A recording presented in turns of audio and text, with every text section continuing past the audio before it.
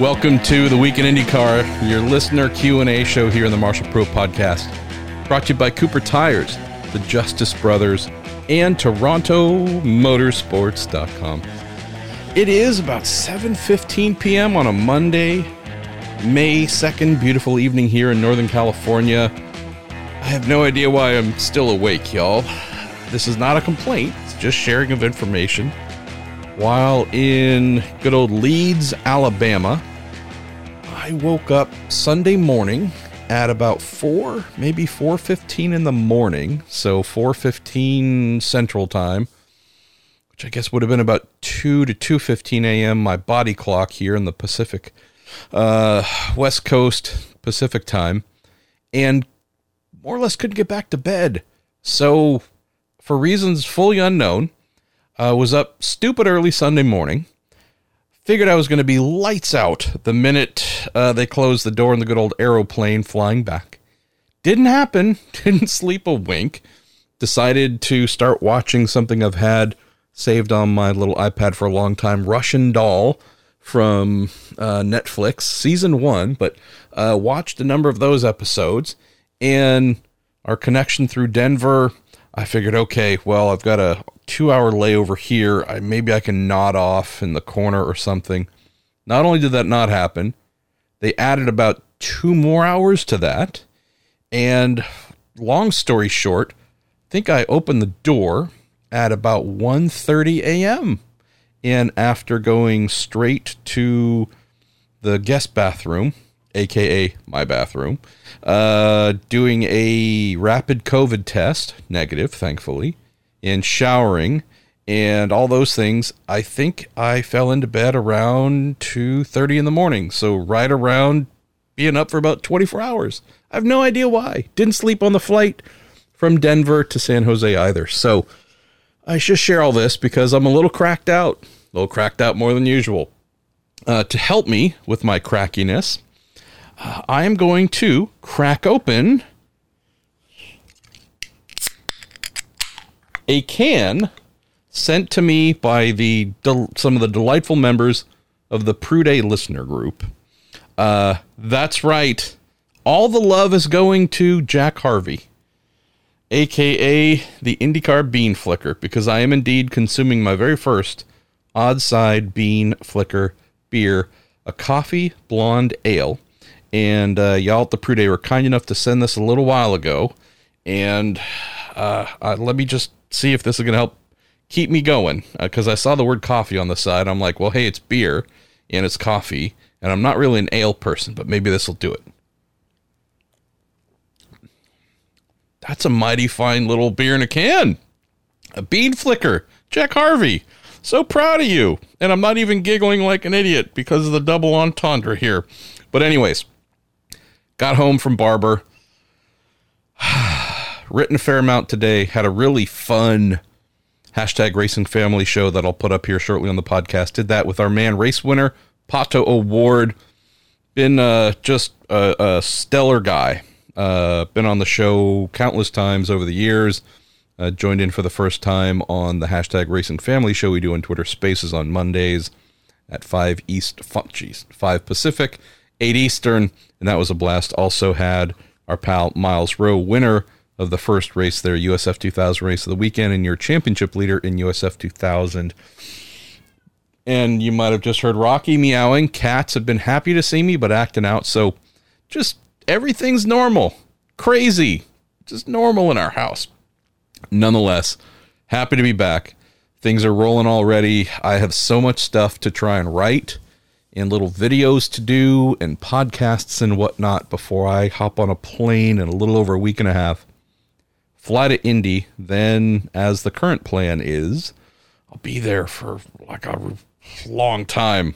In theory, until it's over. So, lot to do. This is going to be my first Indy 500. This isn't meant to take the show down or be sad. Just, again, sharing information. This will be my first Indy 500, covering my first Indy solo without my man Robin Miller there. So, means that there is really and truly a lot of work to do ahead of time and while we were there. But I'm going to try and have some Prude-related fun, some Cooper Tires-related fun on the Cooper Tires stage. Try and do at least one live show, probably during the GMR Grand Prix weekend. I don't know if that's going to be a racing family show with Chris Wheeler and I hosting that, or just a normal one with myself on the stage, but need to get that going. Going to try and do some form of the worst racing movie ever made driven, do some sort of watch party, maybe from Colton Herta's bus, or I don't know where, but going to try and do that with y'all. So some other little fun things going to try and get done during my 18 days there in Indy. So assuming I get all of those lined up, I'll let you know about them. So why don't I just tell you that we got a lot to talk about, a lot of great questions from you. Greatly appreciate you and the time you take to send these in and the weekly interaction that we have. Last little note before we get rolling. Need to remember to do this far more often. If you do want to join a racing family, not just the podcast we do on Mondays and occasionally a little later in the week too, but one that is active and daily and growing. It's the listener group that is built up around the show, but become great friends and do great things together, called the Prue Day. And so there's an email address if you want to join in and make some new racing friends and chat, and mostly, I think, by text, Discord or some other capacity, Twitter maybe as well, if that's still going. But just communicate, have a fun group chat with like-minded racers of all ages, ethnicities, beliefs, genders, everything. PrueDayRocks@gmail.com. That's the email address to send to. Say, hey, I'd like to join. What's going on here? PrueDayRocks@gmail.com. One of the fine men or women who, some of the leaders of that group, we'll get back to you in a couple days. And I'm not part of it. I'm not meant to be. This is for y'all, but it's a bunch of great folks. A lot of you who have come to know somewhat well, someone even better, some of y'all very close, and appreciate y'all. So, all right, I'm going to hit the little button here, which will tell me in post-production to add in the music bed. And let's get rolling with your questions. Been doing these shows about an hour in length, and I am loving that. We could probably go longer with some of the stuff coming out of Barber, but I'm going to do my best here with my cats, my wife, who just made a little bit of dinner for, hopefully enjoying themselves and not so much on the show, except for my wife. She's always welcome to join. And this Bean Flicker Coffee Blonde Ale. Who do we go to first? Caleb Whistler, who says, seems that Pato Award is back to normal. And you're using quotes for those. Back to normal after this weekend in Barber. Says, with reports of his contract with Air McLaren SP being complete, how much did the ancillary off-track activities like the contract play and such, how much of that might have played into his on-track performance and mental state being somewhat on the decline?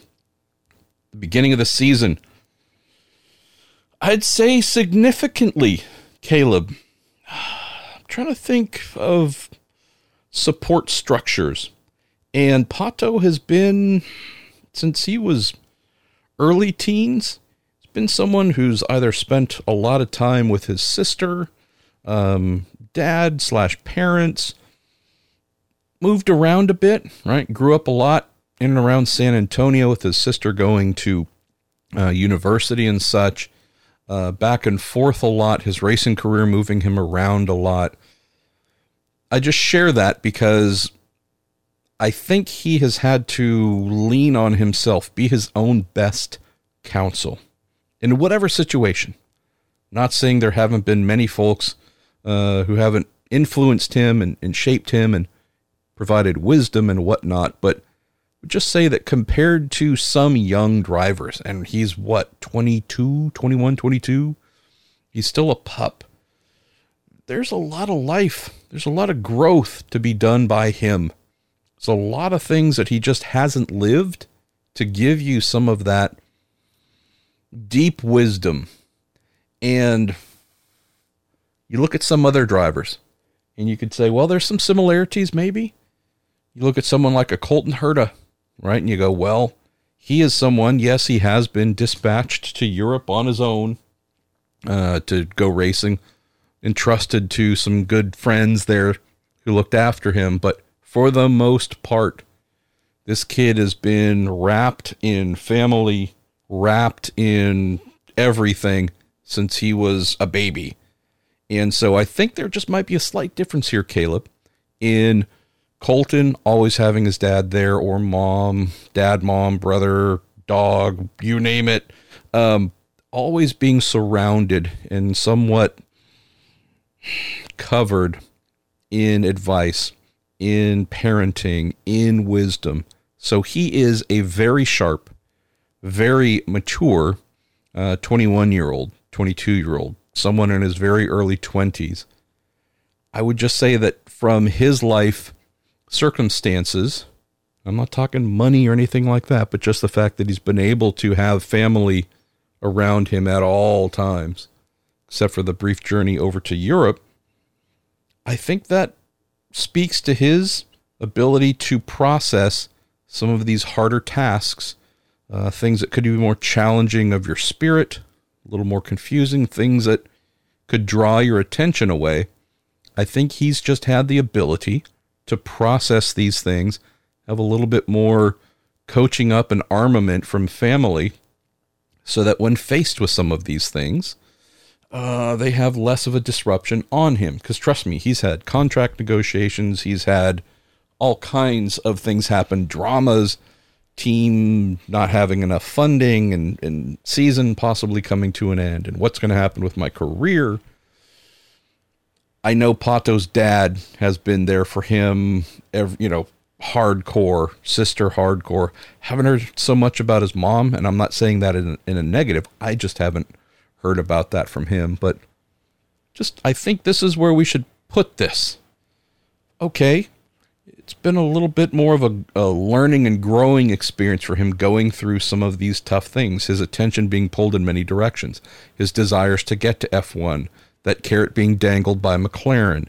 It seemingly being pulled away. Some of the contractual stuff. There's a question here next from JJ Gertler that gets a little bit deeper into it, Caleb. So I'm kind of leaving some of that stuff out. But without a doubt, I think Pato has had to go through this struggle, learn a lot on his own, and have family provide some input. But I think he is more of a individual, style-wise, personality-wise. He suffers from, and I don't mean suffer in the true word, I'm saying this in a playful manner, but he suffers from that irrational self-confidence that all great athletes have. And when things aren't going super smooth for him, on track, off track, it's confusing. It throws you off. It doesn't reconcile with how things have normally gone and how you expect them to go. So I think this has just been part of his personal development, which has then also benefited his professional development, because here we are in a better place with his future contractually, pay-wise, just security in general. He's come out of this a smarter and sharper individual, and I think that's pretty darn awesome for him.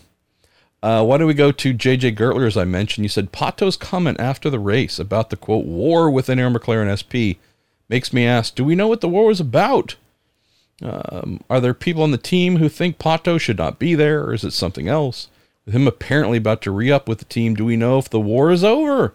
Were there prisoners? Will Steven Spielberg make a movie about it? Yes, Tom Hanks has just signed on to play Saving Private Pato. Going to be a blockbuster.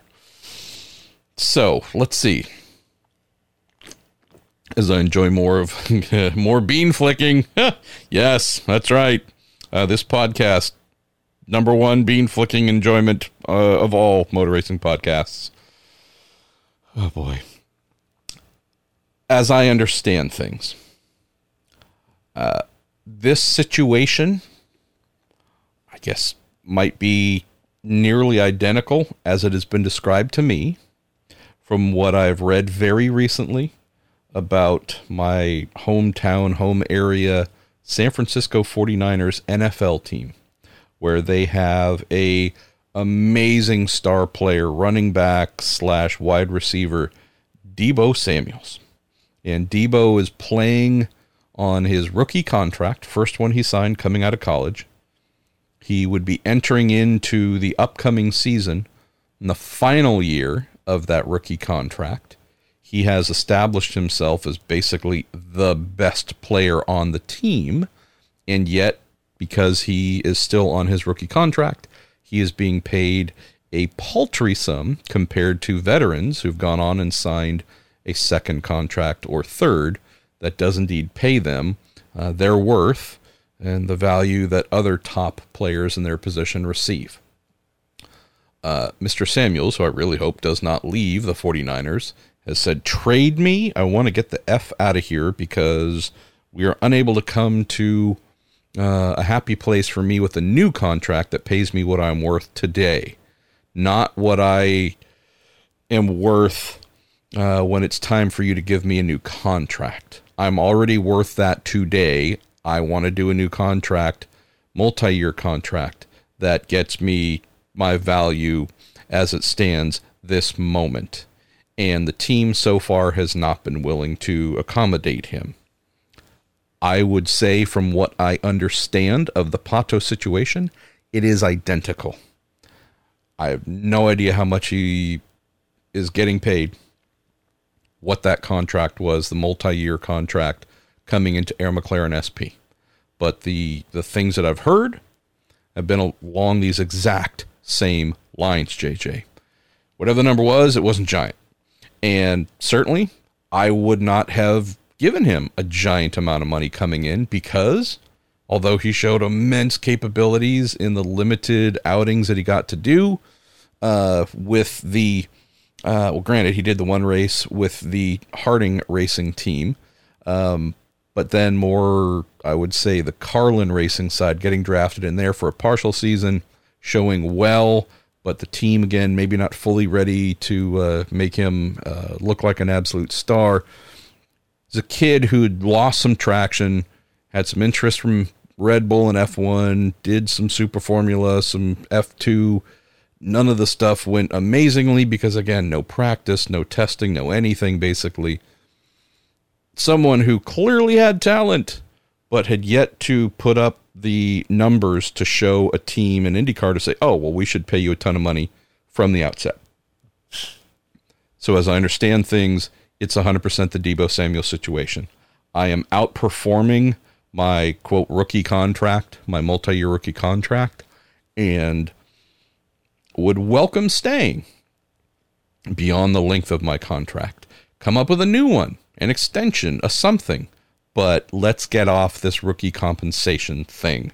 Let's get this more commensurate with where I fit in the paddock, and that was someone who fought for the championship last year, won you 2 races, and ended up, finishing second or third, being second or third in the standings first a couple times as the season went on, and then, unfortunately for the spear thrown by Ed Jones, was taken out of any hope of a title last season at the season finale. But pay me as that guy, not the rookie. And so, as I understand it, JJ,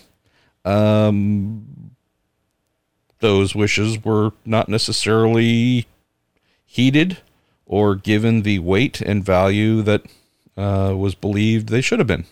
And so the reaction to that was, I think, what we saw publicly. Hey, all right, well, if y'all don't think I'm worth much, let me go find someone who does. And I don't think it took too long, especially for a team that is extremely vain and extremely mindful of public opinion, public appearances. I think Pato being vocal in his displeasure and not being totally dead silent on the fact that he's talking to others, those are not the kinds of things that a Aero McLaren SP, in particular the McLaren racing side, JJ, would be down to let continue. And since Zach made it fairly clear he was not interested in letting him go, You either hold on to someone like the 49ers might try and do with Deebo Samuel and not take care of him and have someone who is completely disinterested in playing for you and whose performances will reflect that, or you do what is in the best interest of the organization. Once again, please do that, 49ers. And you say, you know what? We shouldn't do this because you signed a contract, and we believe you should honor that just as you believe we should honor what we told you we'd do for you. But you're right, and if we're going to pay this to you a year from now, if it makes things better and easier for us to pay this to you today and extend your contract with us, that might actually end up being the best thing for everybody, so that's what we're going to do. That's what I understand was at play. No real motivation to improve that rookie contract. The player saying, cool, thanks, I've received your message, you don't want me here. Behavior that suggests that person's wanting to go and look elsewhere, and things coming around full circle, saying, okay, you're right, let's get you taken care of. So, don't know what the number is, just heard that whatever it is, it's a pretty decent bump. Knowing that there aren't many IndyCar drivers you could say are better than Pato, I can only hope that whatever his new annual salary is would reflect that in comparison to other drivers in his talent and delivery range. Why don't we go to Robbie Berggren? Yes, we're going to close out the Pato opening to the show. You say, Marshall, it's been 3 and a bit seasons since Pato and Colton entered IndyCar and raced against each other. Colton has more wins, but Pato has more points over 2020 and 2021. Who do you think has done the best job so far? And assuming they both stay in IndyCar, who do you think wins more championships? Interesting one. The if they both stay part, that's the place I'll pick up with Robbie. I haven't heard of anything with Pato in terms of Formula One in the new contract, but again, who knows? I would say that if Michael Andretti's bid for Andretti Global is accepted by the FIA/F1, I do indeed believe Colton will be gone and doing that. So it's a great question, so it does make it a little bit hard to answer, but if we just assume both stay, yeah, obviously it's a hard one to answer because it's not just straightforward. If they're both driving for the same team, it would be. Andretti and Air McLaren SP, right now, would probably have to say that Air McLaren SP looks like they are on a bit of a groove going here.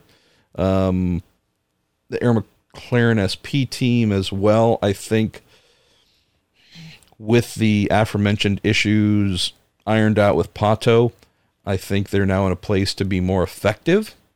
Pato just full of clarity and full of attack. Andretti team, I'm not totally sure.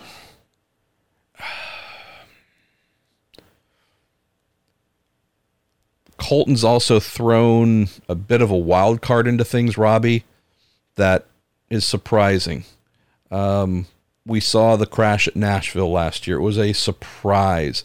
He does not have a reputation as someone who crashes and makes big mistakes. Again, thinking back to Nashville, it was a big oops, but it was at the time an isolated thing. Moved to this new season, and from 4 races, granted his team has made some errors as well, but from 4 races, 2 of those races include 100% unforced errors by Colton. So that's tickling some concern, right? How many times has Pato crashed while with Aero McLaren SP? Not many. That's not a big part of his driving history in IndyCar. I'm not saying he hasn't walled the thing. I'm just saying that Pato's not really known as big throw-it-away type errors. Colton's mistake on Sunday at Barber didn't throw the race away. just threw away a slightly better finish inside the top 10. But there is this weird thing that has bubbled up this season. And it has me feeling like the answer should tip towards Pato. All this stuff is based on recent data, right? If you had asked this question at Long Beach last year to end the season, I would have said Colton, end of just period. You asked us at St. Pete this year, even Texas would have said Colton. Things have been moving a little bit since Long Beach, where, and I love him, he's my co-host of the Hamburger and Taco Show. This is a serious question, though, of, where's this coming from? We haven't really seen this before from Colton. And so I appreciate Jim Kaiser, who puts together the questions for me, because this one is close and links back to the question here opened up by Caleb of Pato's mentals. Where are they at? How do you get through that stuff? Were they real? Was it real? Is he all okay now, which he appears to be? There's some, who knows, stresses Colton is feeling. Whether it's any possible distraction from how his future might be held in a different continent and in a different racing series. Or is that not at all a thing? Is he feeling the pressure to deliver big for his team in a way like he hasn't before, right? Kid has, 6 wins, all of them basically dominant, right? When he's on fire, no one can stop him. Is he feeling a pressure now to say, okay, I really do need to make up for mistake that wasn't mine at St. Pete, refueling issue by the team? Need to make up for this again, pit stop issues at Texas. I'm in a hole. Now I really do need to dig deep and compensate for that, and I'm pushing harder than I should. Not just letting it flow easily, but trying a little too hard or a little bit distracted. Long Beach, again, he said that was just a distraction thing. Got offline a little bit. Hit the wall, there you go. The attempted pass on Scott McLaughlin really seemed like that was overly ambitious. In our end of day video on Sunday, he said, no, I passed people from farther away from that. I just don't know if those were top 5, top 6 people. And I can tell you that it, at least from the outside, looked like it was farther back than was probably going to happen, and it didn't happen. But we haven't really seen that side of Colton. So I'm just wondering, like I spoke about Pato having to work through some of the mentals on his own. I'm wondering if Colton is needing to do some of that now, because we've seen this little hair trigger thing pop up that hasn't been his story. So that leads me today, leaving Barber, and I'm just throwing in the very real caveats, leaving Barber, that would have me say, on the current trajectory, Pato looks like he might be in a position to win more championships, get more wins. I know he's only got half the number of wins as Colton, but nonetheless, he's looking kind of sort of locked in a way that Colton has before, but isn't at the moment. As for best job overall, that's one I'm going to pass on, because I don't think naming either driver would be fair to the other. This season, Arrow McLaren SP's been a little bit off to start, but they have found some rapid momentum here. Last season, they were pretty sharp, but there are also some events where they were pretty off, and there's been a lot of learning with bringing new people on board and trying to grow the team. And right, this has not been a juggernaut that is fully formed, fully experienced, and just ready to go round by round, driver against driver, and that they're both competing equally. Colton, on the other hand, I would say his team has been fully formed for a while, and it's been a pretty amazing thing for him to be able to work from and have that. So if we're talking about who's done the best job, I don't think they've had the same resources across the two to really say, oh, this one. We know that by win tally and podiums and some of these other things, we can say, yeah, it should tip towards Colton. But I don't think Pato has had equal opportunity within his team to really say, okay, that's matchy, and now we can make an honest assessment. Let's go to our dear pal, Cassie Johnston. She says, all right, I'll bite MP. I've heard every take from every Tom, Dick, and Carrie on the internet. So what do you say about the Ray Hall and Grosjean drama? MP, spill the tea. All right, going to do that right now. But before that, I'm going to take another sip of Bean Flicker. So I think this one is very cut and dry. The first hit from Romain Grosjean's right front wheel and tire into the left side pod area of Graham Rahal's car in the turn 5 hairpin. Absolutely nothing. It's a nothing burger, nothing to talk about. If that's all that it was, we're not having this discussion. If you've watched IndyCar, open wheel, sports cars, anything at Barber for more than 1 year, you will have seen this exact thing happen in this corner. It happens more often than not on corner entry. Someone pops out late, dives down the inside, and it's exactly what we saw with Colton and Scott McLaughlin.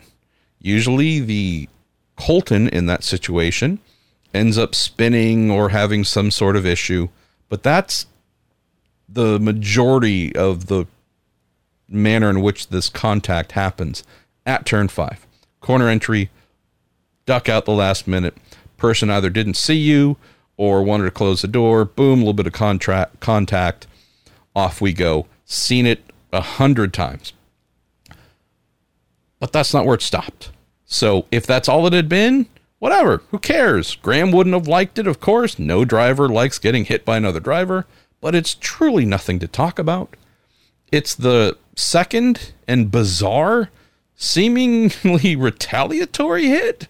Like, okay, Graham didn't hit you the first time, but I guess you got mad or something and turned right and hit him a second time.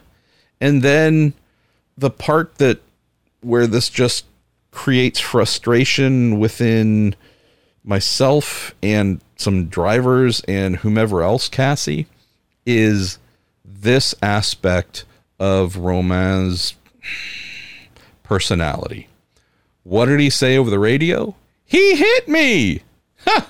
I mean, right? No. Because see, like they have cameras and they turn them on and they record this stuff so we could see things with our own eyes. And while many of us have different or have ideological differences, faith differences, political difference, I think this is one reality we can all agree upon. He didn't hit you, dude. The first time or the second time. Now, again, you're not a terrible person for hitting him the first time. You're not even a terrible person for hitting him the second time. Where I think things spin off the rail a little bit and the blood starts to bubble up is the refusal to own. Now, I don't know how to phrase this other than just to tell you what it is. Romain, born in Switzerland, raised in France, referred to as a Swiss-born Frenchman. My dear and beloved French fry, Sebastian Bourdais. Some other French friends that I have, like us here in America, we can be pretty darn hardcore at not taking the blame. And even just speaking with Romain's race engineer, good pal, Frenchman as well, Olivier Boisson, who celebrated a birthday last weekend, on the topic of, man, I know he doesn't, there are times where Romain doesn't make friends because he refuses to just say, my bad. Instead, it just insists on going the opposite direction. We had this conversation a month or two ago, well before the Barber clash. Olivier, being funny, said, yeah, I know, he's French. And I'm like, well, coming from a Frenchman, I guess y'all know your reputation sometimes. Really simple. The second hit, obviously, that's the unnecessary part. That's the dumb part. If he had either said over the radio, because keep in mind, pretty much everybody monitors each other's radios.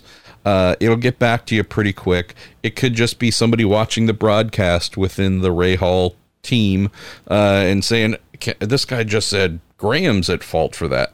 Again, all this information can circle back to people pretty quickly. It's just those kinds of things, Cassie. And Romain's not the first driver to not own it. Last year we had Renus, right? And what happened at Gateway. Totally his fault. Didn't want to admit it. Saying they had evidence and other stuff. And you go, look, it's okay. Just, right? Just raise your hand. Oops, my bad. Or, hey, you know what? You pissed me off, Graham. I feel like you did something wrong to me the first time. And so I wanted to let you know it by hitting you, coming out of the corner. And damn you, don't play it off, though. Don't try and spin reality on folks. So I think, Cassie, that's where the frustration comes from. And then seeing after the race some of the kind of, oh, hey, but, Rubbing's racing, and, hey, it's great racing, and wheel to wheel, and gosh and golly, and trying to blow it off. He already has a bit of a reputation of driving beyond the accepted standard on road and street courses. Street courses more often than not, but there's just a little bit of a reputation that's been growing for a while of, hey, you're coming from a different form of racing, and it can take a little bit of time to adjust your level of aggression and how much you knock each other around. Year 2, though, race 4, race 1, so what Graham did was uncork something where there have been, I don't want to say half the drivers, I don't want to say all the drivers, but there have been a number of drivers who have expressed their frustration with Romain driving to a harder level while fighting with others than seems to be the accepted norm in IndyCar. Little quick caveat here, and then we'll move on. The thing that stands out as a little strange is you cannot do that in Formula One. You cannot make contact with each other in Formula One, or whatever it is that you made contact with is going to break off and fly away. Whether it's front wing elements, whether it is wheel, suspension, granted, a lot of these things are tethered now, but still, the cars are so light and things are meant to basically break and dissipate. You can't do any of that in Formula One without ending your race on the spot. So the thing about learning the level of competition and how to kind of drive within what the standard is in this new form of racing, it's just a little weird, Cassie, because it's not like he could do that and did that in F1 for years and years and years. Feeding someone a wheel, using your front wing end plate to nudge someone, and any of that contact would end his day. Granted, he definitely did not finish a number of races in Formula One, but this just is not a standard that he was accustomed to in Formula One. So it is something that he has adapted on his own in IndyCar. Oh, hey, I can be a little rougher. Contact doesn't end your day. That's a potential tool to use. It's smart of him to recognize that. But using that in a way that is going to negatively affect other drivers, on a somewhat frequent basis. I think that's just where he's gone over the edge a little bit for some drivers. Not every driver out there has battled wheel to wheel with him. So, of course, you're not going to have consensus by any means. But when you have someone like Graham, who is one of the veterans of the series, what is he now, 15-plus year veteran? I forget how many years, but it's ridiculous. Little older, married, child, got another baby on the way. He's a grown man who's stepping up and saying what he feels and believes as a veteran voice of the drivers. And even if he says no one else has had any issue with this guy, but I do, it would still be as valid because he does speak for the drivers because of his age, because of his tenure. So if this were a Scott Dixon that was driven into and hit a second time, would he have reacted differently? I bet you he would. I don't know if Scott Dixon goes into as much detail or gets as personal in his responses on television or radio. He's worn out his welcome comment in particular. That's a hell of a line, right? That is a hell of a line to roll out on somebody. I understand that Romain went and found Graham afterwards. I'll leave it at that because what was shared with me about that was not on the record or for print or for sharing. So I'll leave it there. But I do know that he went and found Graham afterwards, and I am aware that they did interact. I just don't want to see this escalate. And this is where IndyCar, and I know that we're staying on this for a little while, but this is, believe it or not, 2 stupid hits into one driver's side pod at one corner on one lap of a motor race could actually have some bigger ramifications if it's not dealt with. As many of y'all have said and shared on social media, as Graham mentioned in his responses, if this is now sanctioned, since IndyCar took no action, again, not about the first hit, no issue at all. But for the second one, since IndyCar chose to take no action for reasons I don't know because I haven't had a chance to ask, this has apparently given the impression that, well, hey, if I go flying by a highway patrol officer at 150 miles an hour and they see me and I see their head swivel as I go by and they don't turn on their sirens and come after me, it's going to seemingly give me the green light to blow by that officer again at 150 miles an hour. If you're not going to penalize me for doing something that most people with eyes would come to understand was wrong, then this apparently isn't wrong for me to do. So what I'm curious to find out here, Cassie, to close on this, what I'm curious to find out is if and how IndyCar will intervene post-race, since there was no action during the race or immediately after. Hey, monetary fine, points. And I think those would be really extreme, to be honest. I'm just saying, I'm trying to think of like post-race things you would do. A time penalty, a who knows what, but like, hey, this is not a, quote, Romain Grosjean thing that we are penalizing, although he will receive the penalty for it. We are sending a clear message. Don't any of y'all think that you can start doing this to one another now. It was the lack of action on IndyCar's behalf, Cassie. That's, to me, the greater issue here. Driver A barking at driver B. We're going to get that once, twice, however many times a year, every year. The names may change, but that's not, the dynamic won't. That's part of the game. It has been forever. Got it. So we can put away the Graham and Romain part of this. The lingering aspect is IndyCar. Hey, y'all swallowed the whistle. And I don't know if you saw it in the moment, but I can tell you that as Graham's comments afterwards of like, hey, if you see me deliver some payback, you better not penalize me, because you sure as heck didn't penalize him.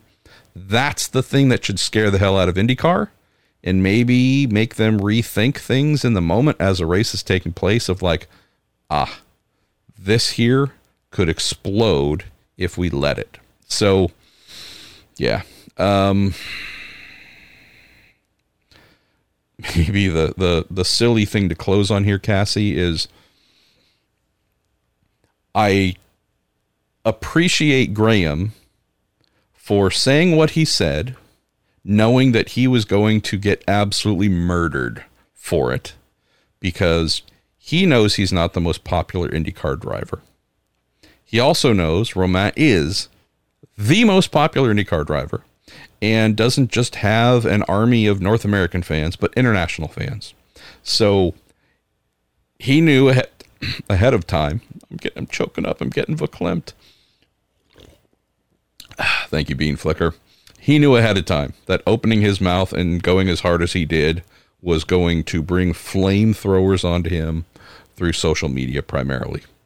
I appreciate Graham for being his own person and saying, you know what, whether y'all agree with me or disagree with me, being my authentic self, that is what is important.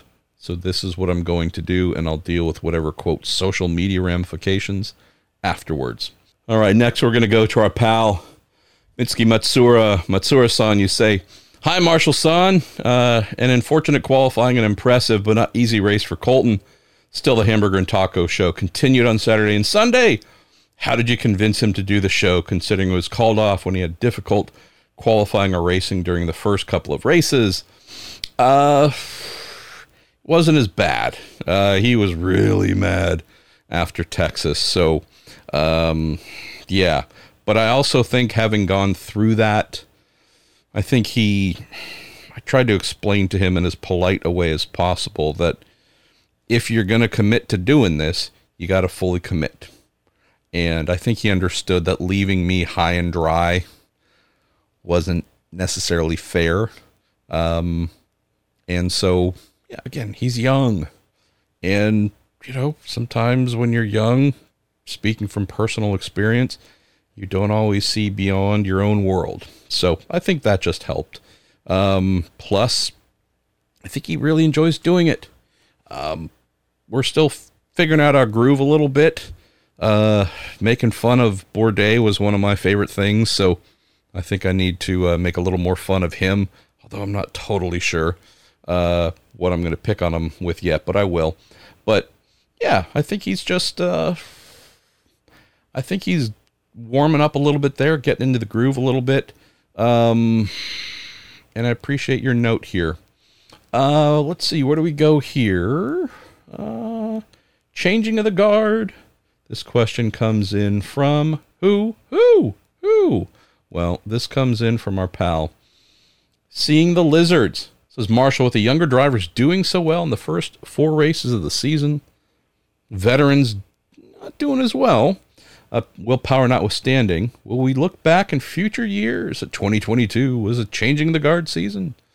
Also, you say very kind things about hoping my wife gets better and the cats and whatnot. Well, we're in a little bit of a weird phase too, aren't we? In that Dixon 40 plus, Power 40 plus, etc. Both top 6 in the championship right now.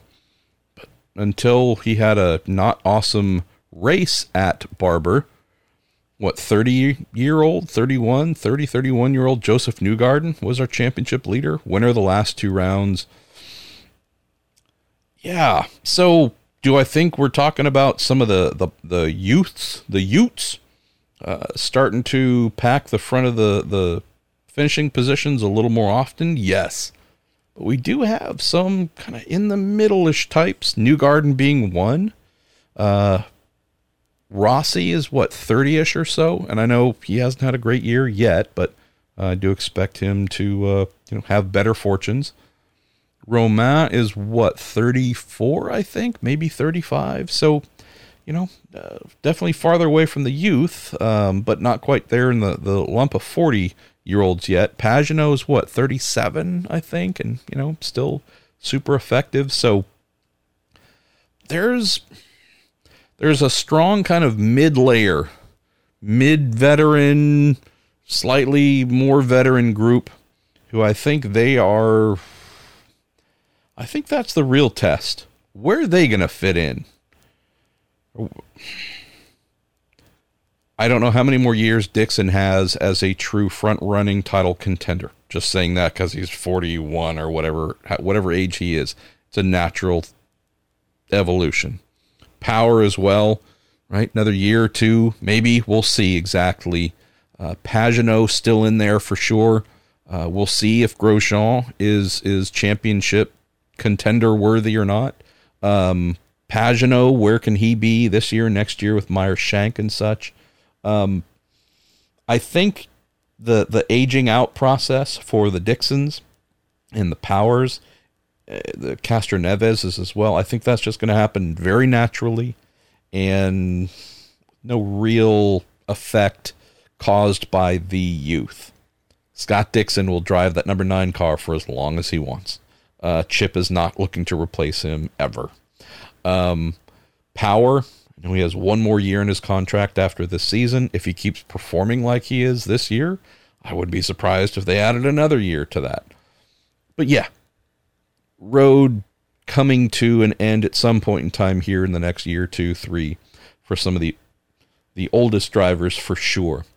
The ones that I'm curious, though, again, talking changing the guard, where this dynamic to me is so fascinating is, yes, all these punks, these 25 and under guys, McLaughlin, in the little story I wrote today, I lumped in as well, and he's whatever it is, 28, 29, but still he's new to IndyCar, so I'll put him in with all the true youths in terms of physical age. Normally when you have the oldest guard age out, it usually then moves to the next group of veterans beneath them.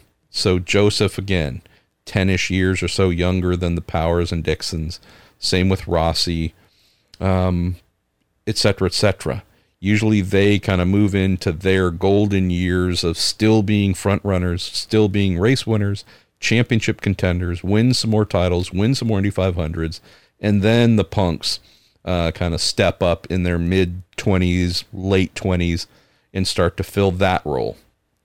What I'm curious to see here, I don't know if it's this year or next, is will the youth just leapfrog the majority of those mid-tier veterans?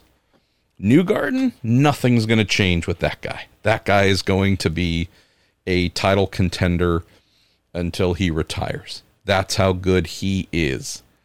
Can't say that about some of the others because they haven't proven it yet. But will, in lieu of the 3, 4, 5, whatever it is, kind of mid-tier or mid-career veterans, will they step in and become the badasses that keep taking all the spoils? Or will these punks do it? And that, I think, would then be something that we've more or less never seen. Of, hey, wait a minute. It ain't your turn, but you're not asking or waiting. You're just taking. So, yeah, I'm with you.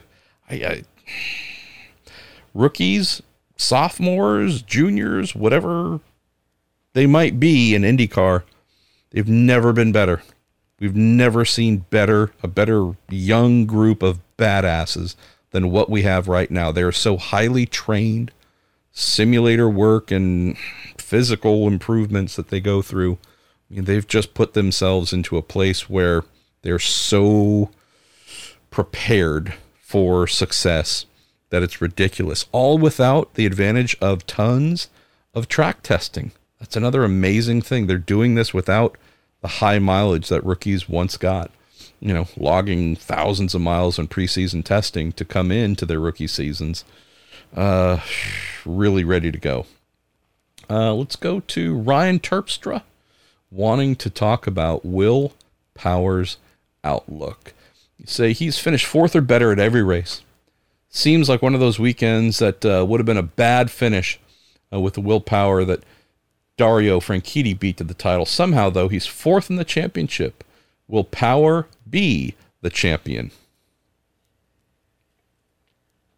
I don't think so, because there's one person doing a better job of that right now, and it's Alex Palou, who is our current championship leader, who has his worst finish is a 7th, and the other 3 finishes have all been on the podium.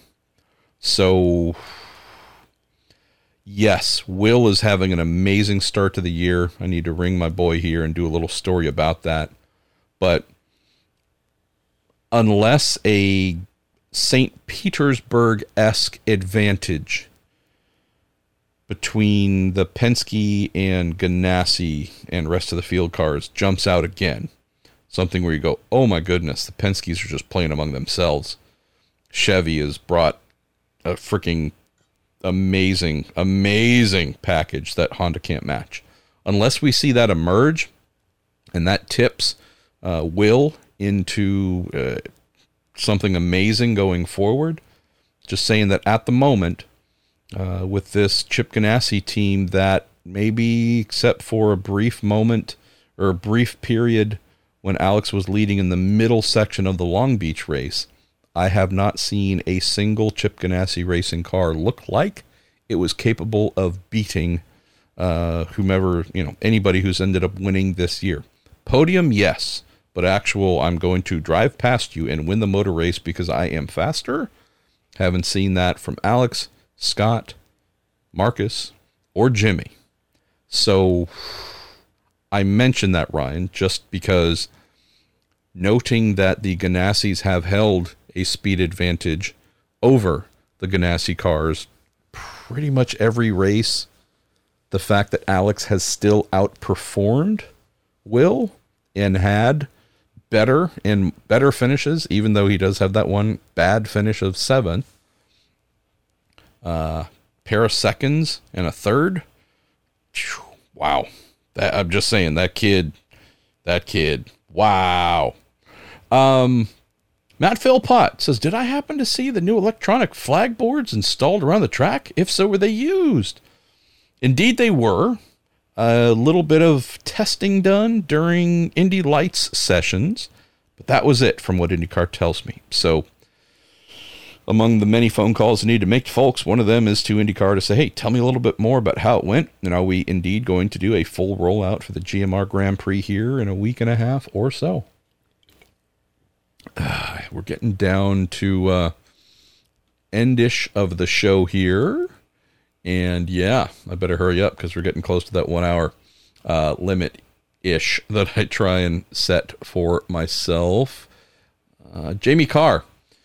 Say, any idea about the apparent disparity in performance between Arenas and Connor at ECR? Says, I know it's only 4 races so far, but if my math is correct, Arenas' average finish is 8th, while Connor's is 17.5, with a qualifying average of 7 for Arenas and 18.75 for Connor. Am I reading too much into this with only 4 races to date? Stop there for a sec. Wondering the same thing. Need to call Connor and ask what's happening, man. Because granted, there have been some extenuating circumstances for sure. Had some issues on his car this year, but not all the time. And yeah, what you're looking at, Jamie, what you're looking for is the same thing I'm looking for at all times among multi-car teams, in particular a 2-car team. If one's doing well, the other should be doing somewhat well. And if they aren't, why? What's going on? And I don't know all the reasons, but there does appear to be a vast difference, in particular in qualifying and race day capabilities. I don't say capabilities like Connor is less capable.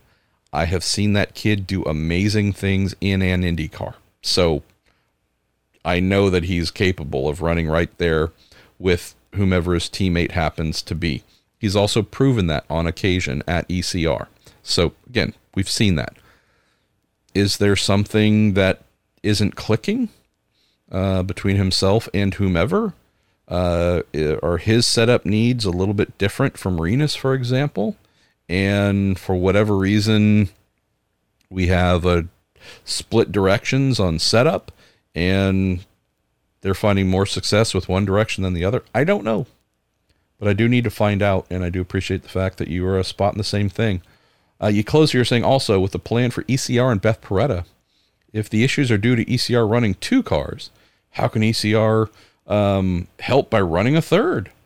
Yeah, there's no issues running 2 cars full-time whatsoever, because they've done that for many years. They've just had 2 drivers occupying the second car. Them running a third car full-time will be no issue, all provided that they have high-caliber people working on that car and engineering that car. And I'm confident that Beth and Ed and Tim Broyles, the general manager of the team, that they will find everything they need to make sure that it is a quality effort. So if you think about 3-car teams, 4-car teams, it's rare when you have all of them operating at the same level. If we think about what happened on Sunday with the Air McLaren SP team, Pato, a rocket. Felix, not race-winning rocket, but top 6. And then they went in some bizarre fuel-saving direction, and he gets passed by everybody because he's having to make an insane fuel number that just involves not using the throttle. And you go, well, on the surface, Felix was a tragedy on Sunday, while Pato was the winner and amazing. And you go, okay, by the numbers, pretty similar to the ECR situation, except this wasn't Felix having setup issues or otherwise. He was on a strategy given to him that just took him totally out of contention. I don't see how you blame him for that, but by the numbers, you go, dude, you were nowhere and your teammate was everywhere. So again, there's always some sort of little granular aspect to this stuff. Ethan Patrick said, Marshall, when does IndyCar invoke the Milcaduno rule for Tatiana Calderon? She was clearly off the pace by a wide margin. Interesting you mentioned that, Ethan, because I was paying attention to that this weekend, specifically what that number was. Caught up with and interviewed Tati before Friday's practice session. I totally failed and somehow managed to not record our conversation. I thought I hit the record button when indeed I didn't. And then when we finished the interview and I thought I was hitting the stop button, no, I was actually hitting the record button, which helped me figure out why when it was time to transcribe it, it was just a lot of background noise and no actual conversation. She started off the weekend, again, rookie, not a lot of mileage, you name it, having everything to learn in this car. She started off the weekend 4.2 seconds off when she got going in free practice 1. So after 8 laps, she was, I believe, 4.2 seconds off whomever was atop the chart at that time. By the end of the session, I believe the number, I think I'm forgetting a little bit. Was it 2.8, 2.5, 3.1, something like that? Whatever it was, although nobody turned more than, I think, 17, 18, 20 laps or so. She knocked a second plus, maybe a second and a half. That's a number that comes to mind off of her lap time. So again, just going off of fuzzy memory from however many days ago, among a busy weekend, I think she was, again, maybe 2.7 seconds off at the end of the first session. I seem to recall watching her, I think in qualifying, I think she had it down to 1.8 or so. Again, I might be off by a little bit, so I apologize. And I think in the race was not too dissimilar for a little while, but race didn't go super well and lapped and then having to make way. And it's really hard to be super competitive when you're a rookie and not feeling like you fully know the limits of the car, and you're having to regularly lift off the throttle, brake early, whatever it might be, to let the faster and more competitive drivers go, is not to interfere in their race. So none of that's meant to sound like an excuse. It's just meant to describe what she's going through. As I wrote at the beginning of the season, leading into the beginning of the season, I should say. Disregard everything about her year, because she is going to be learning so much during the events and having to figure out so many things during practice, qualifying, in the race, that it would be unfair to judge her on her talent based on what she does this season. Assuming she gets a second year, I would expect her to be within a second of the leaders. Do I think she has the ability to vie for fast 12s and fast 6s on road and street courses? No, I don't. We haven't seen that demonstrated by her in other formulas. She's bounced around from a million different formulas. So while she's picked up a lot of knowledge and how to adapt, you don't spend that long in those cars or in whichever series you're bouncing around in. You might learn how to adapt to constantly changing circumstances, Ethan.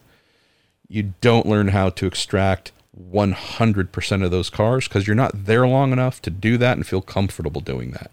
So this year is a super deep end year where I hold no expectations for her. And so if she's getting in the way and becoming a nuisance, say, yeah, that's something where IndyCar might need to intervene and say, hey, we know you're having to learn a ton and you have no testing mileage effectively, and all these tracks are basically new to you, but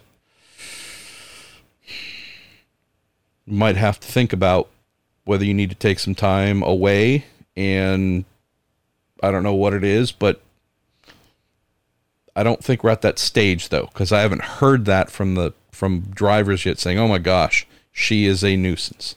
So I try to appreciate the fact of how big of the wall is she needs to scale to do what she's doing, and it's more than any other driver by a massive amount and almost an unfair amount. She's chosen to do this, right? This isn't like someone's forcing her to do it, but she has accepted a challenge that is so much harder than anyone else. I'm not trying to rush into judge yet. Let me take another sip here. How many questions do we have to go? All right.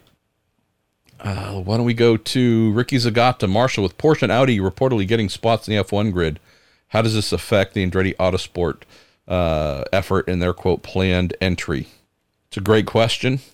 To my knowledge, those two Volkswagen brands have no intent to start their own teams. As I understand it, they plan on partnering with existing. And if they're coming in as engine suppliers and technology partners and who knows what other levels of involvement they would have, they're partnering with a Red Bull or a McLaren or a Williams, should have zero.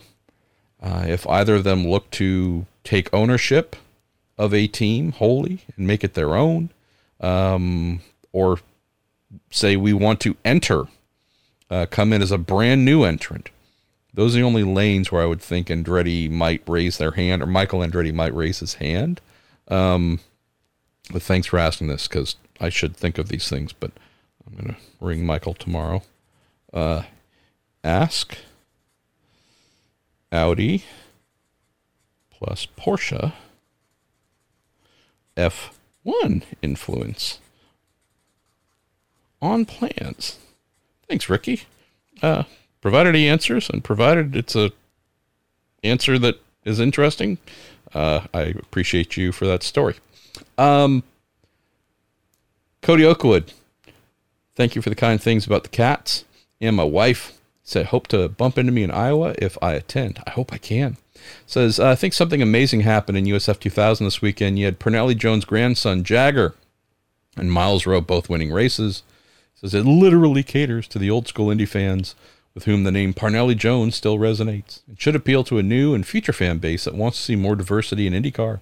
Should IndyCar be splashing this all over their social media channels and their website? Says, I can't think of another recent story that could appeal to such a wide range of the fan base, and then also, or current fan base and potential fan base. Is my excitement over this misplaced? Need to tell you up front, Cody, that I haven't seen what IndyCar may or may not have done since I started recording this. I will be really honest, other than seeing what my new pal Dontre does with their social media stuff. I don't really look at their website because I don't have a real reason to. So I can't tell you.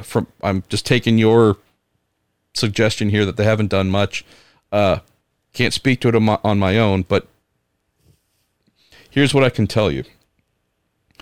Prior to Penske Entertainment's purchase of everything, there was a serious concerted effort to treat the road to Indy as part of the IndyCar family. Since the purchase, since taking control of Indy Lights, my own #me personally observation, which could be totally wrong, is there's been a pretty darn serious effort to blow up and promote Indy Lights, and maybe less so with the rest of the road to Indy, which is not owned by Penske Entertainment, which is owned by Dan Anderson, Anderson Promotions, run by he and his awesome daughter, Michelle Kish.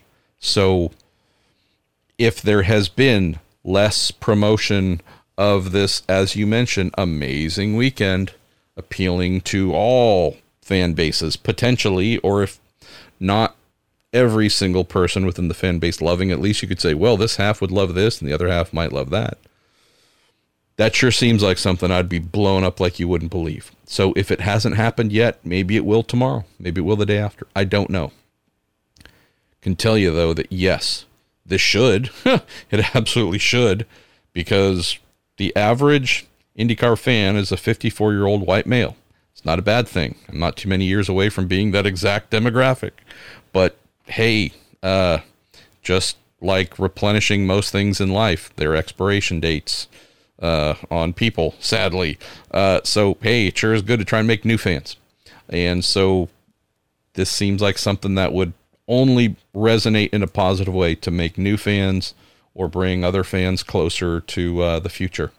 But if that's not happening, again, I know that there is this is our Road to Indy series, and this is what we look after, and that's yours. So, I don't know. Seems like a perfect opportunity, though, to co-opt and jump in here. What do we have? 2 more questions to go. We do. Ryan Gambler. You say, MP, is the Force Indy concept the wrong way to go? Should the Race for Equality and Change fund proven teams instead of starting their own? It says, Miles Rowe is dominating now that he left the team, and Eddie Francis Jr. is really struggling. Is the inexperienced team hurting them? Well, if you look at the mission statement about Race for Equality and Change, covers many areas. One of them being growing more diverse team, crew, mechanical, engineer, publicity base, you name it. So this is maybe not the big focus that the average fan would look towards, right? Drivers tend to be the first place that we focus our eyes, but indeed what they're trying to do with Force Indy is meant to make sure that future crew members, every aspect of running a team is one where folks are coming into an environment where maybe they haven't so much been before, and growing, learning, and becoming part of an IndyCar ecosphere. So I don't think there's anything bad with this at all. I do see your point. Don't disagree with your point that, hey, is trying to do your own thing and being a little bit or a lot inexperienced, is that in the best interest of whichever driver you're trying to groom? It isn't. And I'll leave this short instead of going super into depth. But last year in F2000, they were receiving some technical support from a high quality team, race winning team. This year as well in Indy Lights, they are indeed receiving, there's a technical alliance going on. It's not a public thing. I'm not going to make it public who it is, but there's quality information that they've had to work with last year and this year. Whether it's all been used, can't say. It's up to them, but they're not doing this totally blind, having to figure out everything on their own from the outset. So I would say hopefully things get a little bit better for Ernie, but as I mentioned for Tatiana, this kid's learning at a crazy rate and filling in a ton of information that he doesn't have. So I think as I wrote or mentioned about Ernie too, I sure hope he gets a second year, because if he's being judged as harshly as Miles was after 1 year, this is going to be another not happy outcome. Ernie needs at least 2 years before we can say whether he has the stuff to be an IndyCar driver. We know he has the stuff to be a sports car driver, frontline sports car driver. IndyCar, yeah. Let's talk at the end of 2023, assuming and hoping that he has a 2023. We're going to close here with our pal Jamie Rowe, and I appreciate all of you who are sticking around for a slightly longer episode. Hey, we had some drama at Barber, so it warranted going a little bit extra here. Jamie says, hey, it's now May, and my address for the most of the month will be various camping areas at IMS, and I can't wait to get there. Wonder what you think the biggest surprise will be in May, like Renus winning the GP last year. In my prediction, Colton sits on pole and wins the Indy 500. Also, Graham punts Grosjean on the last lap to win the GP. You old stirrer of the pot, Rowe. What are the surprises going to be? I'll take a pass on the Indy GP, Jamie, just because it's an event. I was there for the first one, and I've been there for most of them. It's a bit of a non-event. So I don't know. That one I'm not really too wound up about. I would say, and tell me where to bet, because I don't know the stuff, so maybe our pal Jeremiah Morrell or someone who knows a little bit about betting can tell me. You as well, Jamie. You're a man who profits off of such things when it comes to picking IndyCar race winners. I'm going to throw down with a Scott McLaughlin Indy 500 win.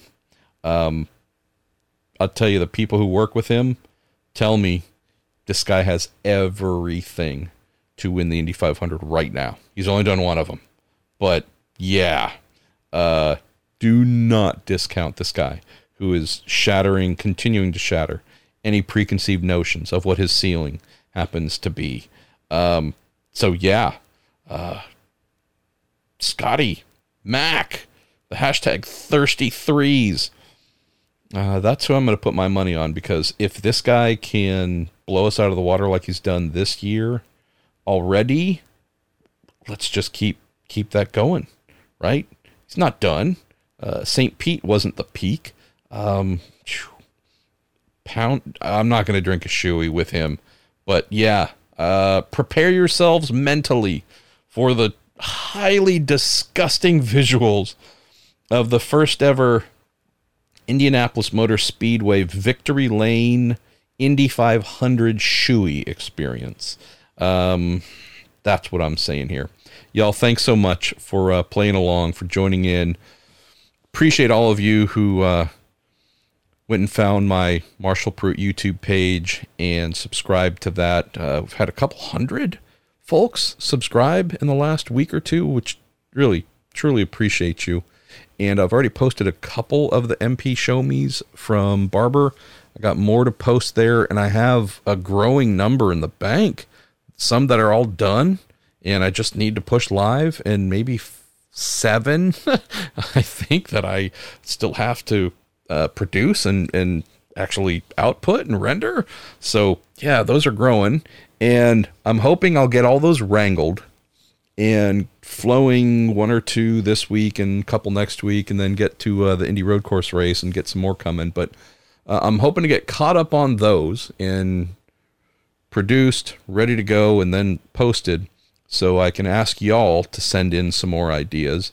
A lot of what I've been doing have been from previous suggestions. A lot of them have just been my ideas too, but I do enjoy the hashtag MP Show Me's because they're kind of fun. Plus they're about 2 minutes or so in length, so pretty short, and just trying to keep you fed with fun and interesting stuff happening at the track or that catches my eye. All right, I am Marshall Pruitt. This is Marshall Pruitt Podcast, brought to you by Cooper Tires, the Justice Brothers, TorontoMotorsports.com, and Jack, the Bean Flicker Harvey's #1 coffee blonde ale. I will speak to you here very soon.